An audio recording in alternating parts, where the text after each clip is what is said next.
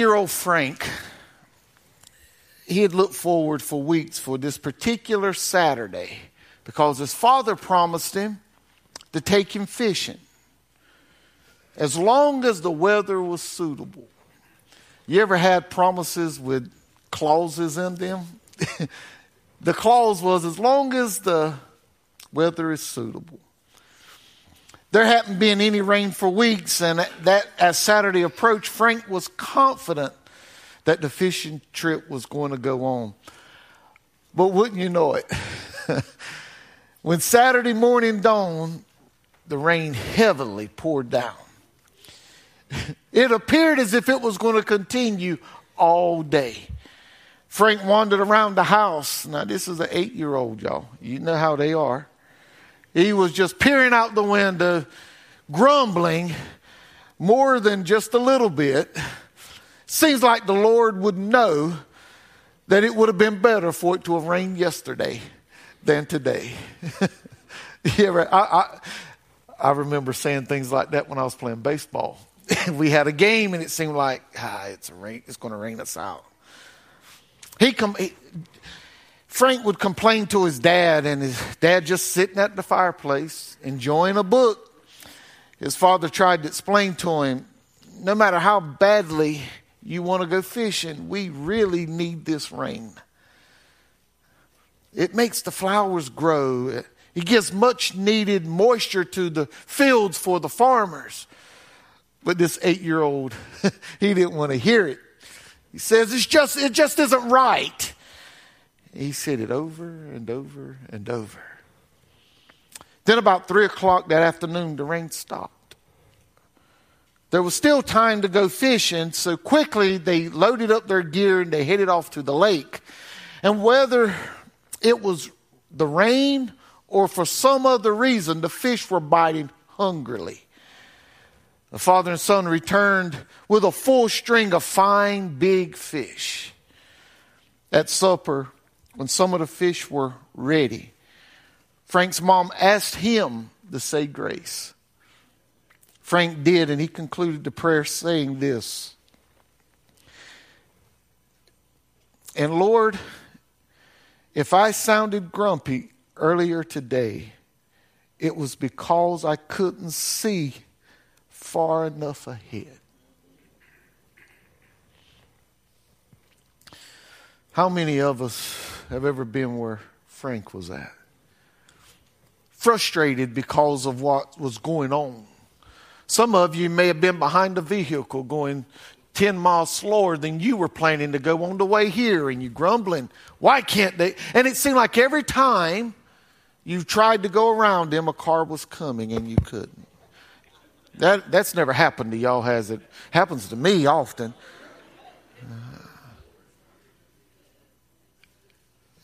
Sometimes we just can't see far enough ahead. We don't see the danger that God is sparing us from, or we don't see the blessing that He has for us if we'll just be patient. We don't see far enough ahead. So we try to live our lives in this world the way we want to live them because we're not looking far enough ahead.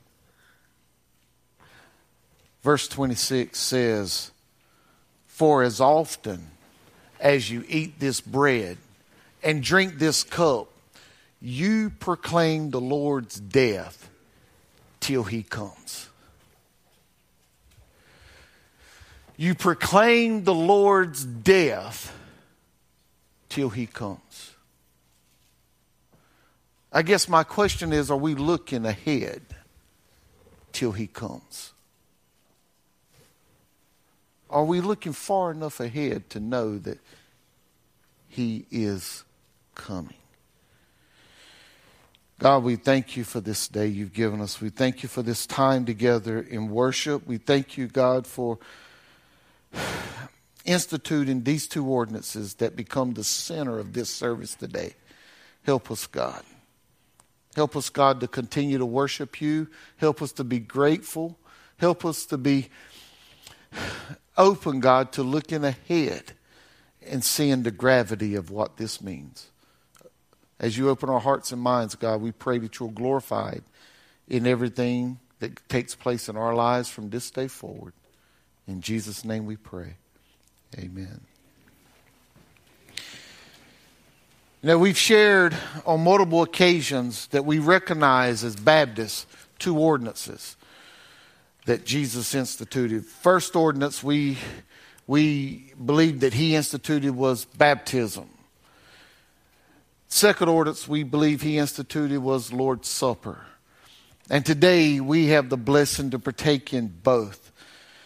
The last time we shared that the Lord's Supper has given us the opportunity for spiritual growth, but only if we approach it correctly. This was a problem for the church in Corinth. Due to their sinful behavior when observing the Lord's Supper, some faced God's chastisement. You know, as a born-again believer, you may be escaped the penalty of your sin. Because when he died for all our sin. And you know, the Greek word for all is all. All sin. Past, present, future. He died for all sin. He didn't limit his deaths. He didn't limit what his death would do. It covered all sin. But as believers, you know, we're still living in this world and we're still living in flesh and we still have this propensity for sin. And because of that, when we face his sin or we commit sin and we face him without confessing our sin, we have chastisement coming our way. Many of you experienced discipline from mom and dad growing up.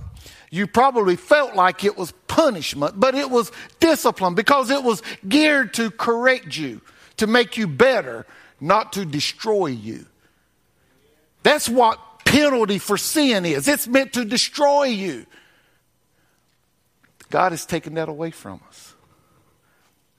That's what sin does. It destroys us. So Jesus died in our place so we wouldn't have to face that penalty. We wouldn't have to be destroyed. Now, yes, we face chastisement for sin. We're broken people living in a broken world. And we will be, because he loves us, he chastens those whom he loves, because he wants to correct us. He wants to make us better. We have to decide if we're going to get bitter over this. Paul shared that because some were approaching the table unworthy, they were facing God's chastisement. Many were weak. Many were sick. He even shared that many died because they faced or they approached the table unworthy. So the question must be, how do we approach the table in a worthy manner? Well, in January, we shared that we approached the table in a worthy manner by first looking back. This table reminds us to look back to see what actually took place. The greatest act of love was demonstrated in that Jesus, he lived a sinless life and he died for your sin and my sin, even though he didn't deserve to take upon our penalty. In April, we shared that we could approach the table worthy or in a worthy manner when we look back, when we look around. Not just look back, but look around. Observing the Lord's Supper is to enter into the presence of the one who lived, died, and was raised from the dead by the power of God. And now he lives forevermore. So when we come to the Lord's table, we look around to see a fellowship of believers who have come to commune with God. However, if we're going to approach the Lord's table worthy, we can't just look back and look around. We also must look ahead. What do you mean by that, preacher? Well, right here in verse 26, as often as you eat this bread and drink this cup, you proclaim the Lord's death till he comes. Till he comes. Jesus spoke of his coming kingdom. He was preparing his disciples for what was coming ahead. They didn't fully understand what Jesus was telling them, but they were faithful. Jesus is coming again. Y'all, you believe that? I wonder sometime by the way we live our lives, and I'm not speaking of Reedy Branch, we all live our lives just right, but I just wonder how, if believers truly believe that Jesus is coming back. The world, they must not believe it because they won't receive him, but I'm talking about those who believe.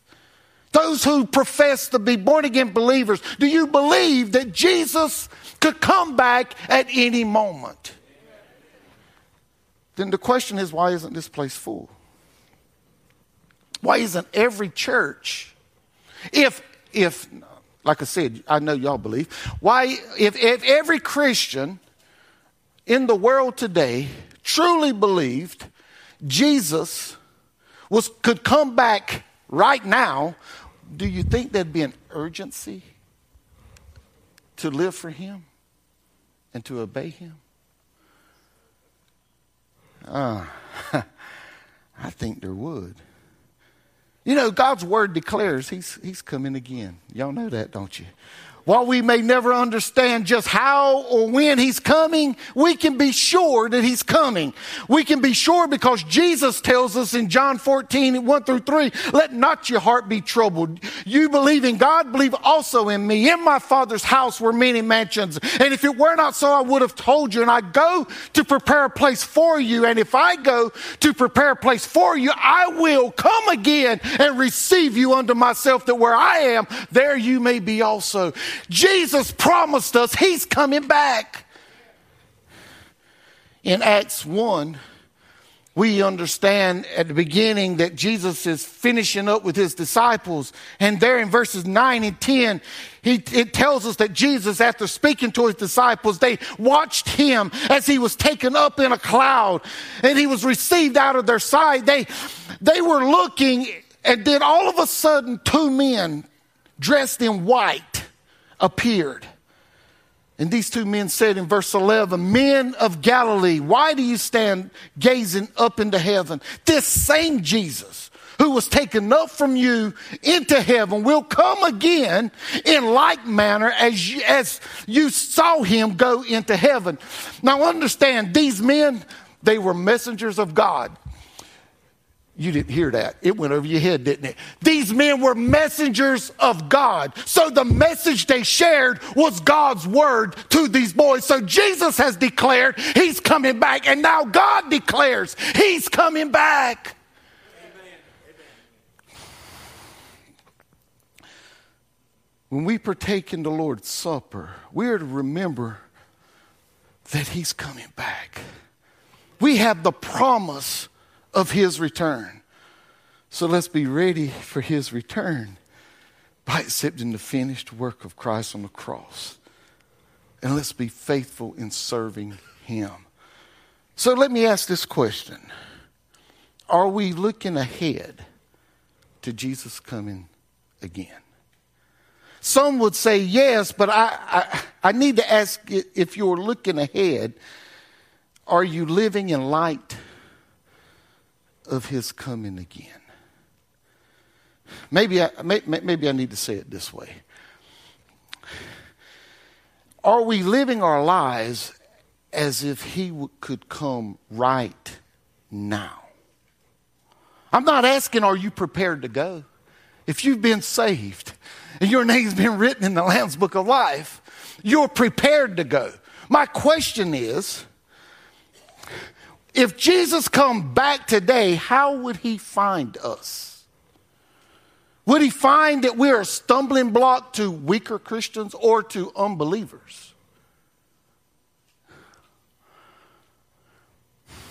When I was younger, on some Saturday mornings, my dad would have some things to do, and if he needed to leave, he would often say, have the grass cut before I get home. What I learned real early, don't wait till he's pulling in the driveway coming home to start cutting the grass. As he was pulling out, I was getting a lawnmower. Because he didn't tell me when he was coming back. He just said, I'm coming back. So I wanted to make sure I had done what I was told to do before he come back. Are you getting this? Somebody should have shouted right then. Jesus has told us, God has told us he will come again. He has told us to be the light of the world. He has told us to be the salt of the earth. He has told us to love the Lord our God with all our heart, with all our mind, with all our soul, with all our strength. He has told us to love our neighbor as we love ourselves. He's told us to go and make disciples to all nations, baptizing them in the name of the Father, the Son, and the Holy Spirit, teaching them to observe all the things that he has taught us. He's told us not to grumble. He's told us not to backbite. He's told us not to judge one another. He's told us not to worry. He's told us to trust him and to be faithful in all that we do. He's told us that in everything that we do it as if we're doing it for him.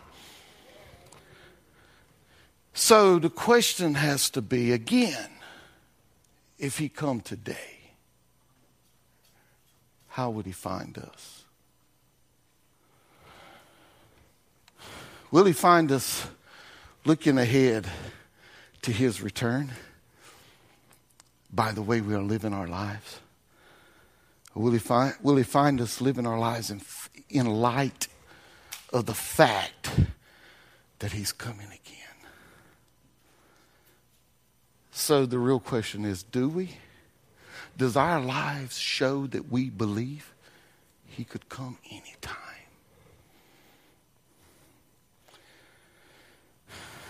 I pray that it is. As a church and as individuals, that our lives are lived out as if he would come again, I know he's going to find me about his business. I don't know. That's a personal question on a day that we have to do a personal assessment so that we can come to this table.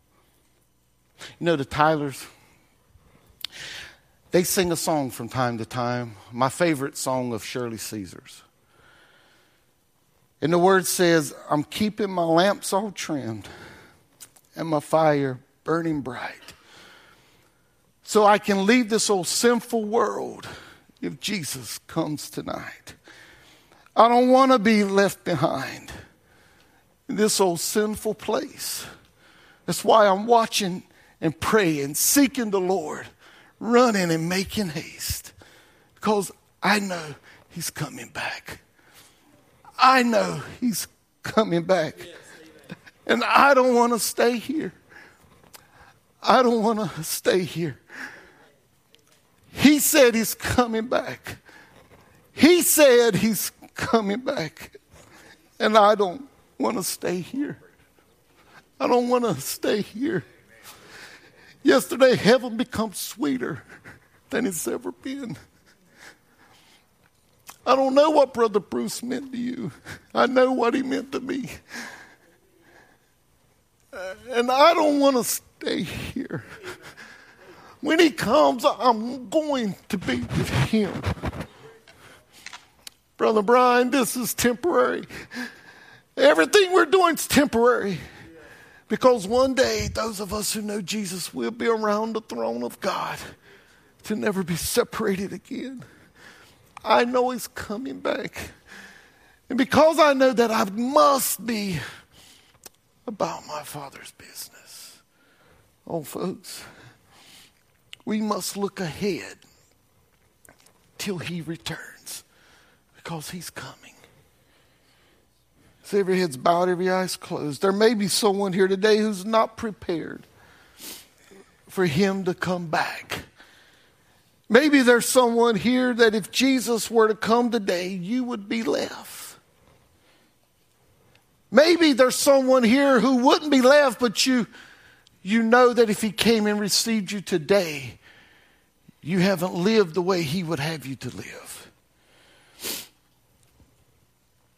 I want you to know he's coming. If you don't know Jesus as your Savior, if you believe he is the Son of God, and that he died for your sin, and he rose from the grave, if you're willing to surrender your life to Him and proclaim Him in this dark world as your Lord and Savior, today you can be prepared for His return. And you can sit at this table. He's knocking on somebody's heart's door. He's asking, let me come in and I'll sup with you. And you can sup with me. He won't beat the door down. He's just knocking. Are you willing today? Are you willing to open the door of your heart and let Him in? Are you looking far enough ahead to know that He's coming back? And it'll be sooner than it will be later. I don't know when it'll be. I just know He's coming. Are you ready today to open the door and let Him in? He's ready to change your life. He's ready to give you new life. Well, preacher, you don't need to get anything straight. You just need to surrender to Him and let Him straighten it out.